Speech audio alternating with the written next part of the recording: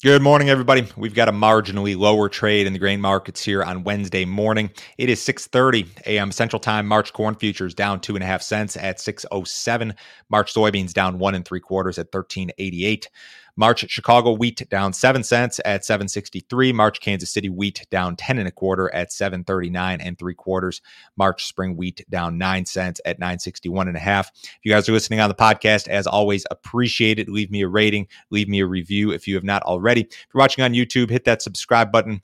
Help me to grow this channel. Subscribe, like these videos, leave me a comment if you have something to say. I usually reply to just about every comment I get on there. So try to help me out there if you can. Would appreciate it. If you need some additional assistance from me, guys, go to my website. It is www.standardgrain.com.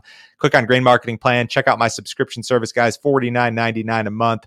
There's no obligation. Cancel at any time. Won't try to sell you anything else. You get my morning email, all of my grain marketing recommendations, my subscriber-only videos, any sort of consulting that you might need. I did a subscriber-only video yesterday, and I do a new one every single business day. But I talked about this idea of new commodity money coming into the markets and how there's some potential for this this month and specifically next week. And I went through the details. I went through the analysis. So this is just one of the many things that I discuss in these subscriber-only videos. Everything from money flow to grain marketing to weather. A lot of different topics, a new video every day. If you are interested in those, give that subscription service a shot, guys. Certainly. We are in the midst of a South American crop scare event. I think it's fair to say that at this point in time, traders are eyeing smaller soybean and corn crops in both Brazil and Argentina now.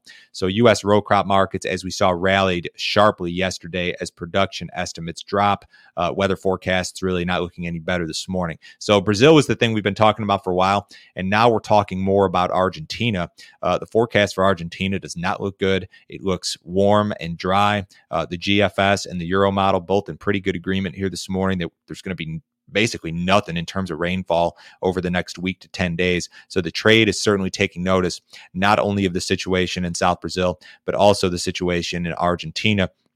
You look at the forecast and you look at the situation here. Precipitation over the last 30 days, we've been above normal in the central and northern part of Brazil. And in some of those areas, you could see flooding, you could see excessive moisture, you could see quality issues. And then South Brazil and Argentina, you've been very, very dry. So a big divide here between those two areas. And then you look at the forecast and it's more of the same. Dry for South Brazil, dry for all of Argentina, and very wet for a lot of Brazil. So there are areas of Brazil that could certainly see some flooding, some late season issues as a result of that. And then, a lot of analysts believe that the damage in South Brazil, which has been more drought stricken, that damage is done. Those crops are not going to be repaired at this point in time. Argentina still has time, but the forecast doesn't look good. So we are absolutely in the midst of some sort of crop scare event here. Now, is that the only thing that's driving prices? That's debatable. We never know for sure why anybody in the market, any market participant is doing what they're doing. I certainly think this is part of it. Does part of it have to do with new money coming in after the first of the year, inflation hedge type stuff, speculative buying? That's a question that we simply don't have the answers to. Now, analysts continue to cut their South American crop estimates. Well-followed crop scout Dr. Michael Cordonnier was out with some new estimates yesterday. He reduced his Brazilian soybean production estimate to 138 million metric tons from 140 previously. USDA is at 144. So when we look at the Brazilian crop estimates that are out there right now, both private and public, there's the two privates that have been out this week. StoneX at 134. Cordonnier at 138. USDA is still at 144. Conab's at 142. The previous record from last year, according to USDA, was 138. So with these two private estimates out this week, we're talking a crop that's either equivalent to or below last year's record, whereas just a couple weeks ago, we were talking a crop that was well above last year's record.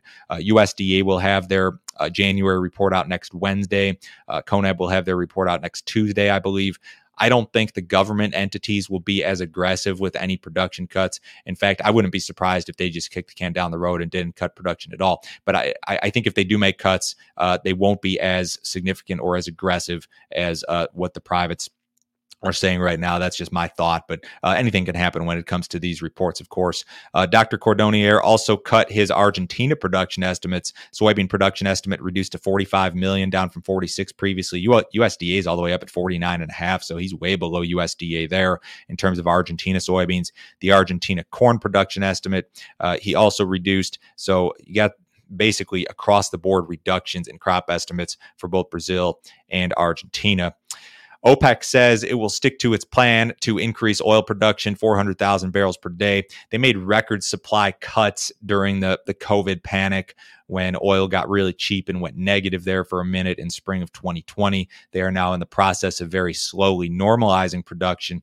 Still a lot of wild cards here. They're certainly concerned about new COVID variants, and they're more concerned, of course, about a drop in oil prices. That's what's really important to them at the end of the day is the bottom line. WTI crude futures did finish higher yesterday, just some marginal gains following this news. So this is pretty much as expected. The Fed will release minutes from its December meeting this afternoon. Shouldn't be anything hugely surprising here. The trade is looking for any clue regarding the thought process behind the rate hikes. In general, we're expecting 2 to 3 rate hikes this year. We should see interest rates go from, a current, this is the Fed fund rate, go from 0 up to, somewhere just south of 1% here this year. We should be like 0.75% in terms of the Fed fund rate. They're expecting by 2023, you get your Fed fund rate up above 1.5%. By 2024, maybe above 2%. Now, I don't know if this actually happens. The trend in interest rates has been lower for 40 years. We have done nothing but trend lower in interest rates here in the United States for 40 years, since the early 1980s. Was that a major long-term bottom in interest rates that we saw in spring of 2020? I'm not sure. We got down to a level near zero in spring of 2020 in terms of the yield on the 10-year note, and bond yields got similarly very, very low and have recovered. But I mean, you look at this chart that's on my screen here, this is a bear market in interest rates.